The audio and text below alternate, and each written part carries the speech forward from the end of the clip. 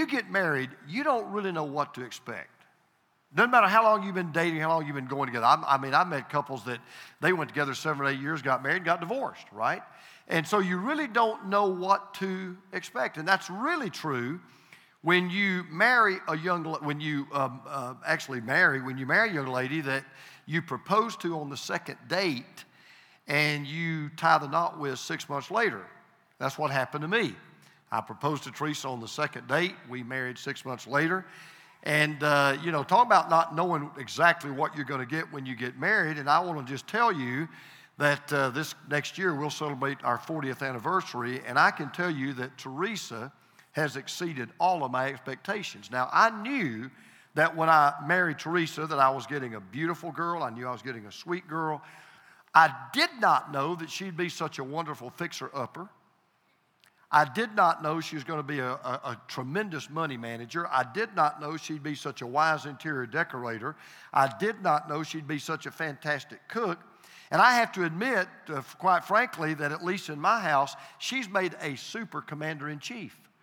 The happiest times of my life, you know when I'm the happiest? When I just follow her directions. When I just do whatever she tells me to do, I'm so happy. Things seem to go so much better when I just kind of get behind her and just, follow her and do whatever she says. But in all seriousness, she's not just been the girl of my dreams, honestly. She really has far, far gone beyond my wildest dreams of what a wife could possibly be. Now, you multiply by infinity what I just said about Teresa, and that is so much more true of Jesus. My son, Jonathan, wrote a great book entitled, Jesus is Better Than You Imagined. And I'm not saying it just because he's my son, but it really is a great title of a great book because, quite frankly, Jesus has exceeded all expectations. And that's really what we've been trying to say in this series that we've called 3D Christmas. That Jesus really has gone far above and beyond all that we even think about at Christmas time and all people talk about at Christmas time and all people sing about at Christmas time. And I want to tell you, I'm up on Christmas. I'll tell you this every year. It is my favorite time of the year. I love it. I know some people don't get into it. Some people, wish it never came. I love it. It never gets old. My sweet mother loved Christmas. Loved it. And right up to the time she passed this year, almost 95 years of age, she was excited about Christmas when she was in her late or early 90s as she was when she was a little girl growing up. I remember telling her one time, not too long before she passed, in fact, it was in the Christmas season last year. I remember telling her, Mom, I want to be just like you. I don't ever want to lose the joy of Christmas. If I live to be, as old as you, and I don't expect to, but if I were to live to be in my 90s, I want to be just as excited about Christmas when I'm in my 90s as I am today. And I really do. But I do have one problem with Christmas. And the problem that I have is not with Christmas, but it's how we see Christmas. It's sometimes how I see Christmas. And let me tell you what I mean. We tend to look at Jesus most of the time in kind of one or two dimensions. As a matter of fact, it is seen in two equally short-sighted things that we do with Jesus every year, and we do it a lot. For example, except for one Sunday a year, and that's called Easter, we have this tendency to leave Jesus on a cross. And then we come to Christmas and we have this tendency to leave Jesus in a cradle. And the truth of the matter is you can't just see Jesus or Christmas in one dimension or even two. Christmas is in 3D. And I want to just go back and give you a quick review. We talked about the very first dimension of Christmas 2 weeks ago. You remember I told you that the first dimension of Christmas began with a promise that was made in the Garden of Eden when God himself made a promise that he was going to send someone to undo the mess that Adam and Eve got us into, that he was amazingly going to take a descendant of the very couple that plunged this world into sin and into death, and he was going to undo what they did, and he was going to take care of our sin problem and our death problem. That was the first dimension.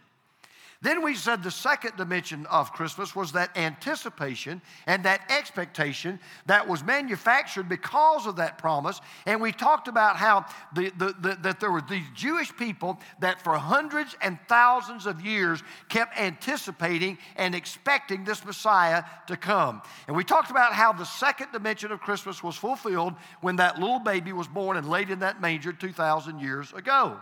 And most of the time at Christmas, that's where we leave the story. But what we've been trying to work up to in this series is that's not the only two dimensions of Christmas. Christmas is in 3D. And there is a third dimension of Christmas that, quite frankly, is very rarely ever talked about, very rarely ever thought about, very rarely ever sung about. But in actuality, it is that third dimension that shows us that the promise was kept. It is that third dimension that shows us we should not be disappointed that this Jesus was a baby that exceeded all expectations. And for that third dimension, I want us to turn this morning to a very unlikely candidate that you would have thought would be the guy to tell us about this third dimension. Let me tell you why. We're going to look today at what a Jewish rabbi said about Jesus. Now, this Jewish rabbi was a rabbi through and through. He was Jewish through and through. And from the first time he heard the name Jesus, he hated it. He hated the thought of Jesus. He hated the idea of Jesus. He certainly did not believe in the story of Christmas. He didn't buy the virgin birth. He didn't buy the star. He didn't buy the wise men. He didn't buy any of that stuff. But he experienced the third dimension of Christmas personally. And because he saw and experienced the third dimension of Christmas, he allows us to see Christmas in 3D. And I want to show you what he said. He wrote a letter to a Roman province called Galatia. And in this letter, it's found in a book called Galatians. If you brought a copy of God's Word or an iPhone or a smart pad, I want you to turn to the book of Galatians. All right, Galatians chapter 4. And I want us to look today at what I'm going to call the third dimension of Christmas. This Jewish rabbi was named Paul. And as I told you, for many, many years in Paul's life, he hated the idea of Christmas. He didn't believe in Christmas. He didn't believe anything about the Christmas story. He didn't believe that Jesus really was raised from the dead. He didn't believe Jesus was who he said he was. He didn't see Jesus in any dimension. And all of a sudden, he personally experiences this third dimension of Christmas, and everything radically changed. And let me tell you where we're going to go with this message. If you were to go out to the mall today and shop, probably some of you, maybe you're like me, still behind, and maybe you're going to do that this afternoon. But if you were to go out to the mall, you go out to just the street, and you were to just stop the average person walking, and you were to say to that person, can you tell me the story of Christmas? If they know the story, they would probably start with angels. And they talk about shepherds, and they talk about mangers, and they talk about stars, and they talk about wise men, and they would talk about, the heavenly choirs, and they were talking about all of these things, and they would tell you basically the historical story of Christmas. And if they know anything about the Bible, they would say to you, if you want more information, there are two books that talk about it, a gospel called Matthew and a gospel called Luke. And if you'll go read Matthew and Luke, they will tell you when Christmas happened, they'll tell you how Christmas happened, and they'll tell you what happened that very first Christmas. They do that, and they do it well. But then in this letter in Galatians, we're going to read this morning, in this letter that was written about 50 A.D., it was written about 50 years after Jesus was born, about 20 years after Jesus died. This man named Paul, he doesn't give us the historical version of the story. Matthew and Luke have already done that. He gives us the theological version of the story. Paul comes along and he says, look, if you want to know when Christmas happened, go read Luke and Matthew. If you want to know how it happened, go read Matthew and Luke. If you want to know what happened at that Christmas, if you want to know the details, go read them. I'm not going to deal with that. I want to tell you why it happened. I want to tell you what Christmas really means. I want to talk to you about the third dimension of Christmas because it is that third dimension that explains why the first Christmas was the greatest Christmas of all. So I'm going to put up on the screen right now kind of what I want you to take out the door because this really is the third dimension of Christmas. Listen to this. Jesus came as a child of an earthly mother so we could become children of a heavenly Father. That's Christmas. Jesus came as a child of an earthly mother so we could become children of a heavenly Father. Now you're going to see this morning why Christmas goes beyond the financial. It goes beyond the material. It actually goes to the spiritual, and it actually goes to the eternal. This is what Christmas in 3D really tells us. Number one, because of Christmas, I can enjoy spiritual freedom. Because of Christmas, I can enjoy spiritual freedom. Now, we're in Galatians chapter 4. Let's read together in verses 4 through 5. But when the set time, that's important, when the set time had fully come, God sent his son. So he's talking about the first Christmas. God sent his son, born of a woman, Mary, born under the law, to redeem those under the law that we might receive adoption to sonship. Now, we don't know the exact day when Jesus was born, okay? People ask that question all the time, and I don't need to get into the details of how we chose December the 25th. It seems like a good day to me. I've enjoyed it. But we don't really know what day his birthday was. And well, here's what we do know according to what Paul said. It was a day that God had marked on his calendar because he said when the set time had come. In other words, from the time that God first hung the first planet in space, from the time that God lit up the first star, from the time that God put the first breath in a human being, God had this day highlighted on his iPad. And on his iPad on this date, he had written down birth of Jesus. This world had a divine appointment, and when God makes an appointment, God's never late. God always shows up because remember, we've been talking about this for hundreds and thousands of years. These Jewish people, the Jewish nation, they had been waiting on this Messiah. And even though they didn't know it, not only were they waiting on the Messiah, the world was waiting on a Savior, the universe was waiting on a Lord, and at Christmas, the wait was over. God sends a son. We know that story. He brings him into this world through the womb of a woman. Why is that such a big deal? Because Jesus came just like all of us came into this world. We all came into this world through the womb of our mother. So did Jesus. Why does Paul let us know that? He wants us to know that Jesus became just like us. The Son of God became the Son of Man. Now, here's what's amazing. This is a Jewish rabbi writing this. For a Jewish rabbi, not only to write this, but to believe what he was writing is astounding. Because even though every Jewish rabbi was believing and they were waiting on the coming Messiah, it never occurred to them that this Messiah would be God in human flesh.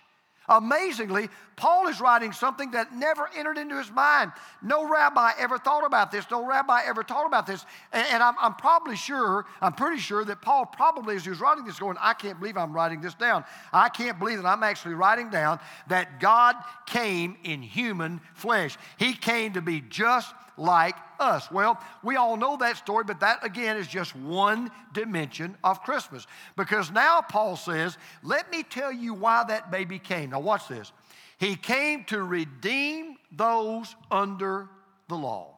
All right, time out. So who are those under the law? Now here's what most people say. Well, Jews, they're under the law. No, that's half right. Anybody want to take a guess who's under the law? Anybody want to just guess? Yeah, we all are. He's talking about all of us. We're all born under God's law.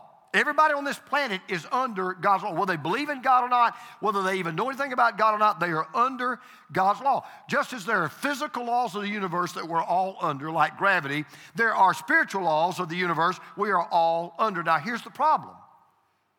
No one stayed under the law. We've all gotten out from under the law. We have all broken God's law. No one's ever perfectly obeyed the law. We've all broken that law. Now, what we call breaking the law, God calls sin. And that's why it's so foolish to think that the way you can have a relationship with God and the way you can be right with God is just keep the law. Obey the commandments. I cannot tell you how many times I'll ask someone, do you believe you're right with God? Yeah, I believe I'm right with God. Why do you think you're right with God? Because I try to keep His commandments. I try to live by His commandments. And I don't mean to be ugly or unkind, but it's so foolish. Let me tell you why that's so foolish. So you're trying to get right with God by keeping God's law, right? Yeah, I am. We can't even keep our own laws. I mean, if you don't mind admitting this, anybody here care to raise their hand who's ever gotten a traffic ticket? Anybody here want to be honest enough to admit you've run a stop sign? Anybody come to church this morning? I'll raise my hand. Anybody come to church this morning and broke the speed limit? Can I tell you something? I hope there's no state patrol watching this morning. I'm just going to be honest. I never abide by the speed limit. I never. You know what I do? I have a habit. Wherever I am, I set my speedometer at 10 miles an hour over the speed limit. Because I've found out from several police officers, they don't even fool with you at 10 miles and over. Right? They just don't fool with you. They'll wave at you as you go by. So if it's 35, I'm going 45. 55, I'm going 65. I was going to the airport to pick up Jonathan yesterday at 70 miles an hour. What do you think I'm doing? Anybody want to guess? I'm doing 80 miles an hour and having a ball. Didn't even feel guilty about it. Loved it. We don't even keep our own laws. I mean, let me ask you this. How many of you have ever broken a New Year's resolution? The only New Year's resolution I've ever kept in my life is one I made 10 years ago when I made a New Year's resolution. I'd never make any more New Year's resolutions. That's the only one I've ever kept perfectly. So we talk about trying to keep God's law. We can't even keep our own. We break laws all the time, but you know, there's a problem. There's an old saying. When you do the crime, you pay the time. When you do the crime, you pay the time. So when you do break the law and you do get caught, who do you owe? You owe the law. You may owe the law a fine. You may owe the law jail time. You may owe the law community service, but you owe the law and you've got to pay for your crime. Now listen, what is true in our world is true in God's world. Sin, every time we break God's law, and we break it all the time, it puts us in debt to the God of the universe. Because every one of us in this world, we owe God one thing, perfection. But nobody's perfect. We already know that. So every day we pile up this sin debt. And that sin debt is so big, you can't pay it off. You can't even bail yourself out. The best lawyer in the world cannot help you. And by the way, it doesn't matter which law you've broken. It doesn't matter how many laws you've broken. It doesn't even matter how many times you've broken the law. James, the brother of Jesus, indicts us with this. Listen to this. Here's what James said. He said, whoever keeps the whole law and yet stumbles at just one point is guilty of breaking all of it. Now, let me tell you what James said. How many commandments did God give to the Jews originally? How many? I'm holding it up. 10, all right? Just see if you're awake, all right? 10. God gave 10 commandments. You keep 9 of the commandments. Now, in school, you'd say, wow, I got a grade of 90. You break 1 commandment, you keep 9. What does God say your grade is? 0. You flunk. God, as far as God's concerned, if you've broken 1 of the commandments, in effect, you are guilty of breaking them all. Let me put it to you this way. You know the difference between a misdemeanor and a felony. In God's law and God's eyes, there are no misdemeanors. They're only felonies. If you break the law, you've broken all of the law. And when you owe a debt that you can't pay, you only need one thing and one thing only. Nothing else will help you. Nothing else will get you out of the mess. Nothing else will take care of your debt. The only thing you need when you owe a debt you can't pay, you need redemption.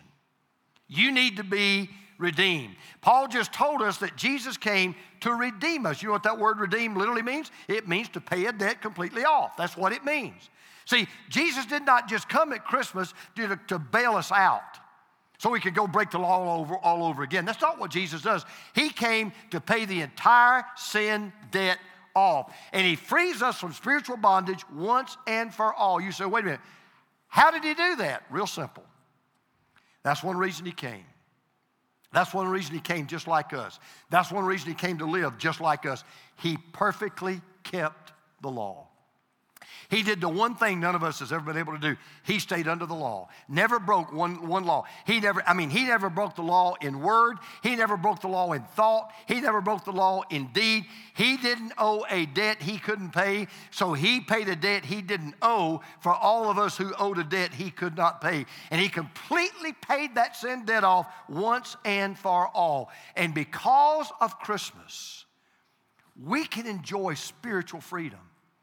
Because of Christmas, we can wake up every single morning and know we are debt-free.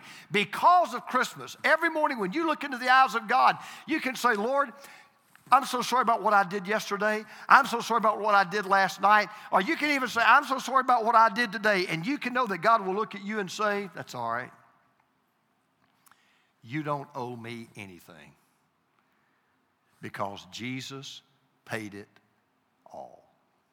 See, because of Christmas, I've been redeemed. I can enjoy spiritual freedom. Now, you know what I could do? Some of you probably wish I would.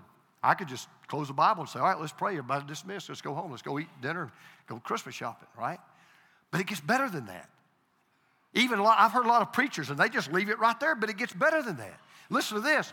Because of Christmas, not only do I enjoy spiritual freedom, but because of Christmas, I can enter a supernatural family. Now, listen to what Paul says. Go back. Listen, this gets even better. Because Jesus didn't just come to get us out of jail. He didn't just come to forgive us of our sins. He didn't just come to free us from spiritual bondage. Keep reading. He says this in verse 5. Jesus came that we might receive adoption to sonship. Now, I just want to let that kind of linger there just for a minute. If you'd lived 2,000 years ago and you'd been reading this, you would have stopped. You would have put the scroll down and you'd have had to think about this. It would have really resonated in a unique way 2,000 years ago. Let me tell you why. See, normally when we think about adoption, who do we think about adopting? We think about adopting little babies, right? We think about adopting little children. That's kind of what we think about. Well, in the first century, the adoption of babies was very, very rare. As a matter of fact, in Jewish terminology, there was no term for adoption. Adoption was primarily a Roman custom. But here's where they're different. Romans, by and large, did not usually adopt babies or very small children. When a Roman would adopt someone, he would adopt a full-grown adult. And as a matter of fact, it was really only the wealthy people that would ever adopt anybody anyway. Now, let me tell you how this would work, and let me tell you why. Rich people back in that day, they would have children. But like a lot of families, there'd be a lot of dysfunction in the family. And the most important thing to a wealthy Roman is that he would have a son that he could trust with the estate that he would inherit. And if he felt like that he had a son or he had sons that were untrustworthy, here's what he would do. He would go out into the marketplace and he would find, usually be the grown man of a poor family or someone like that, but he would go out and he would find someone that had a great reputation, someone that was a fine young man, someone that your daughter would want to marry, someone that had a sterling reputation, and he would go out and he would find that guy or that young man, and then what he would do is he would pay the father for the privilege of adopting that man as his own son so he could manage his affairs. He would adopt him. Now, if indeed, after he adopted that boy, if the boy proved worthy, if the boy really proved like he's a good guy, I can trust him, he'll take care of things after I'm gone and after I'm die, he would not only make him equal with his own children, he would actually raise him above his own biological children, and he would give him the entire estate. Now, here's what's amazing. God looked at us, not when we were good, but when we were bad. God looked at us, not when we were righteous, but when we were sinful. God looked at us, not when we were worthy, but when we were unworthy. And God said, I'll take you. I want to adopt you. I want you to come home with me. I want to be your father. And I want you to be my child. You think about that. It would have been more than enough if God just wiped the slate clean. If God just paid my debt off. If God just got us out of jail and set us free. But he didn't stop there. He doesn't just give us forgiveness. He gives us his name. He doesn't just get us out of jail. He takes us home. And he doesn't just take us home. He gives us a title deed to the whole place. It's an incredible story. Listen, if you're an adopted parent and you're listening to this, or you've ever been adopted, you know just how wonderful this is that I'm talking about. Because let me tell you something about adoption. Adoption is always intentional. It's always on purpose. I've never heard of anybody adopting because they had to. People adopt because they want to. I've heard of unplanned pregnancies. I've heard of unwanted pregnancies. I have never heard of an unwanted or an unplanned adoption. People adopt because they want to. But God's adoption process is even deeper. Listen to what else Paul says.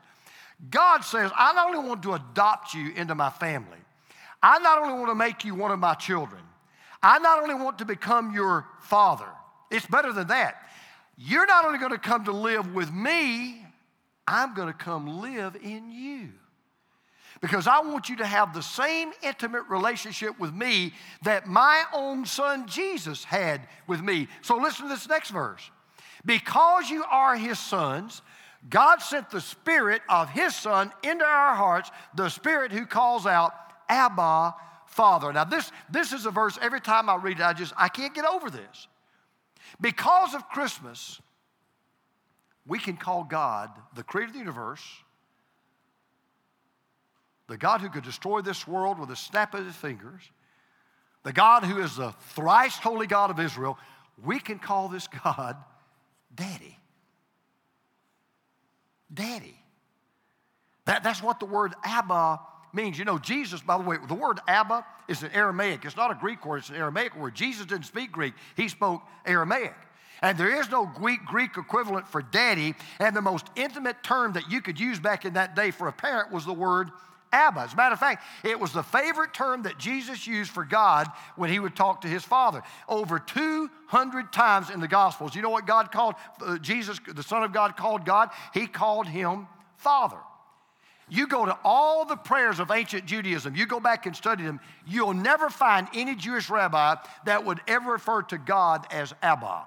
You'll never hear a Jewish rabbi call God Father. No self-respecting Jew would ever address God as Father. And yet, here's a Jewish rabbi, got a PhD in Judaism, was a Pharisee of the Pharisees. And all of a sudden, he is now calling God his daddy. And because of Christmas, see, we can too. And see, this is what I want you to see. I hope this changes something for you this morning. We're not just a bunch of people that get together once a week and hear a guy get up here and tell you something. That's not what we are. We are a family. Every week we come together, it is a family reunion. We're a part of God's family. Every one of us in this room, every one of us that are listening right now, if you know Jesus Christ as your Lord and Savior, if you're sitting next to someone who knows Jesus Christ as Lord and Savior, they're more than just your buddy. They're more than just your friend. They are your brother. They are your sister. They are a part of a family that will never, ever end because we've all been adopted. I read this story the other day. It's one of the most incredible stories. In fact, it's a true story, incredible story about two men. One man was named Gary, and one man was named Steve. And they lived in Fairfield, Connecticut. Now, here's the interesting story about Steve and Gary. They were the best of friends. They were joined at the hip. They were absolutely inseparable. And in fact, people used to talk about them. They'd say, you know, you guys act just like brothers. You look alike, you talk alike, you think alike. Gary served as Steve's best man in his wedding. Steve was there for Gary when his dad died. They had been best friends for 25 years. Best buddies. Did everything together. Went on vacation together. Just had this incredible, deep relationship. And then something happened that caused everyone to finally understand why they had such this unusually close relationship. One day, Gary was at home and his phone rings, and it was a caseworker. And evidently, Gary had expressed an interest in adoption. And so she had called to ask him some personal questions. Well, he thought she was calling to know if he was interested in adoption, and maybe he had someone that would be a candidate for them, to adopt. But that's not why she was calling. The reason she was calling him was not talk about him adopting a child. She was calling to talk about his adoption. Because you see, for 51 years, he had just assumed he was the biological child of his parents, Benjamin and Marjorie, but he learns he was adopted. Well, in the course of the conversation, they were talking, and Gary happened to mention, you know, I've got a best friend, Steve, and he's adopted, and he knows he's adopted. And so the caseworker asked for his phone number, and so she phoned him. And she got to talking to him. And after she talked to him for a little while, she said to Steve, she said, you better be sitting down. And he said, well, why is that? She said, because you have a brother. And he said, really? He said, who is that? She said, your best friend, Gary. 25 years. They were best friends. But they acted like brothers. Thought like brothers, talked like brothers, walked like brothers, did everything like brothers. Why? They were brothers. Just didn't know it for 25 years. And so many people, I think we walk into a building like this and we think it's kind of like it's the same kind of a meeting that you'd have with the Boy Scouts or the PTA. This is not that kind of a meeting. This is a family reunion. We've all been adopted in God's family. And when you come into any church, this is what's so beautiful. You go to any church in the world as a believer in Jesus Christ, and if you meet other believers in Jesus Christ, you don't just come into a building of acquaintances and friends, you come into a family. Because we've all been adopted as God's children, as brothers and sisters. You say, oh man, that's great. Now you can close your sermon. No, I'm not done yet. It gets better. Because of Christmas, not only do I enjoy spiritual freedom, because of Christmas, not only have I entered into this supernatural family, but because of Christmas, I can expect eternal favor. Now watch this. Here's the end result. This is the climax of Christmas in 3D. You ready? Watch this. So you are no longer a slave, that is a slave to God's law. You are God's child. Now watch this. And since you are his child, God has made you also what's that word? An heir. God has made you an heir. Let me just stop. I want to keep that up on the screen just for a minute. I'll tell people that I witness to sometimes, we'll talk about, they'll say things like, well, I'm not really a religious person, or I'm not really into religion, or you've got your religion, I've got mine. And I'll so often tell people, first of all, you don't understand, Christianity is not a religion. A lot of people think it is. Christianity is not a religion. Buddhism is a religion, Hinduism is a religion, Islam is a religion, Judaism is a religion. Christianity is not a religion. And if you want to know the difference between religion and Christianity, it is right here in this verse. Let me explain it to you. Religion is all about rules. Give me any religion you want to. Every religion's got its rules. And if you want to be right, and you want to be considered orthodox, and you want to be considered a good person in that religion, you've got to keep the rules. You've got to obey the rules. Christianity has nothing to do with rules. It is all about a relationship, the relationship of a child that's been adopted by a father. Now, here's the difference. Religion produces slaves. Christianity produces sons. Religion is all about performance. Keep this law. Don't break this law. Do good. Don't do evil. Mind your P's, mind your Q's, obey the rules, and you might be right. Christianity is all about position. You are the son, you are the daughter of a heavenly Father that has adopted you. But as a child of God, you're even more. Listen to it again. Since you are his child, God has also made you an heir. Now, you know the drill, right? Slaves inherit nothing. Sons inherit everything. So this Jewish rabbi comes along and says, you're not going to believe what I'm about to tell you. God, Christmas tells us that God has not only set us free, God has not only adopted us into his family, God has not only taken us home, God has given us the entire estate. When you give your life to Jesus, listen, when you give your life to Jesus, He gives you everything He owns, and He owns everything. My grandson, Harper, he loves to come to if you've ever been to my home, in my basement, I have a Georgia room, okay? And you really ought to see it. It's a pretty cool room. If you don't like Georgia, it'll make you like Georgia if you come to my room. But I've got this Georgia room, and he loves to go down to the basement because that's where the Xbox is. We have an Xbox, and he's got games that he plays on the Xbox. And he loves me to go down there. We've got a game called NCAA football. And Harper loves, this is what I love about Harper. We set the game up so the number one team on the game is Georgia, right? We've kind of rigged the game that way. So everything for them is, their offense is 100, defense is 100, passing's 100, running, everything's 100. And then we take, we'll take Florida, the Florida Gators, right? They're at the bottom. I mean, they can't run, they can't throw, they can't do anything but cheat. That's all they can do. So, he always wants me to be Florida. And he wants to be Georgia. He beat me the other day at halftime. It's 49-0. He's having a good time. Now, if I start beating him, he quits, right? But if he beat me, everything's fine. We were down there not too long ago, I don't know, several months ago. And just out of the blue, he said, Pop. He said, you know what I love about this Georgia room? And, I thought it was going to be, playing games. And I said, no, Harper, what? And he pointed over to this big trophy case that I have. It's got all this Georgia memorabilia. And he pointed to all the pictures on the wall. And he looked at all these Georgia knickknacks. He just kind of said, you see that, and you see that? And I said, yeah. He said, you know why I love the Georgia room, Pop? I said, why? He said, because it's all mine. It's all mine. It belongs to me. Because I've told him everything I have belongs to him. Now listen. God's already signed your adoption papers. But unlike most children who get adopted, there's a little bit of a difference.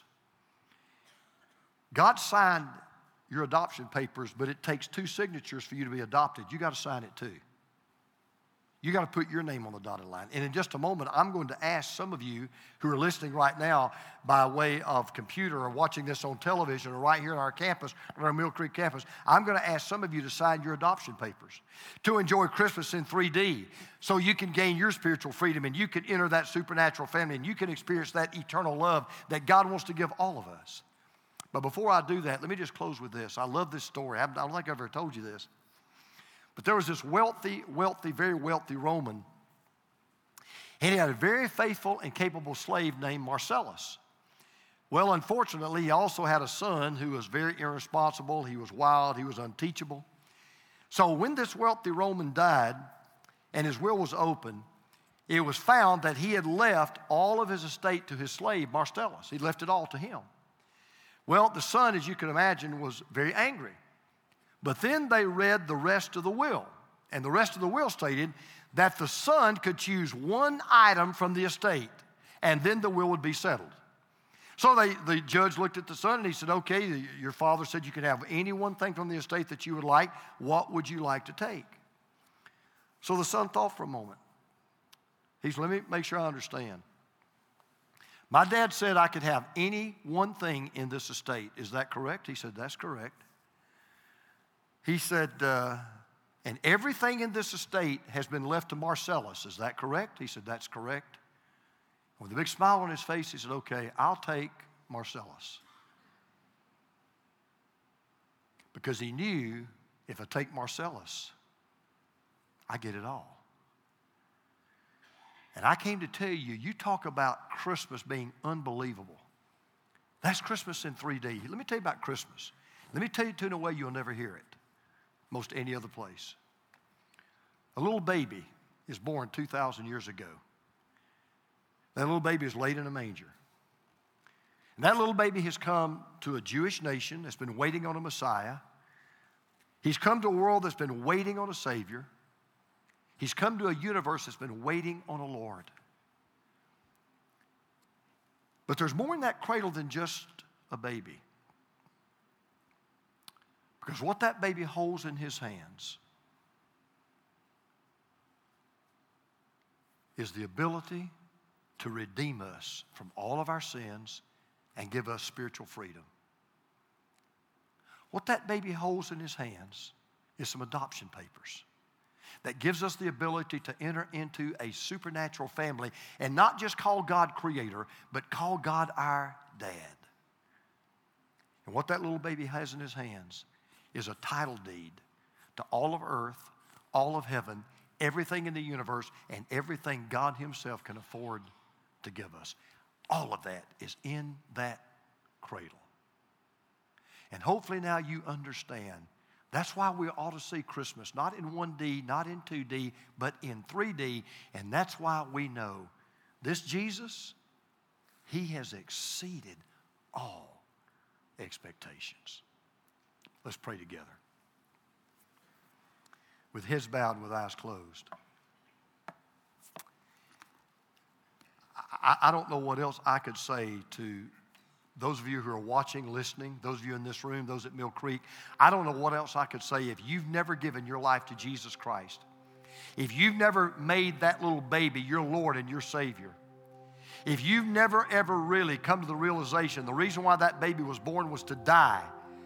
And the reason why he died was to save us from our sins and to pay for our sins. And the reason why he came back from the dead was to prove that he made the payment and God accepted the check.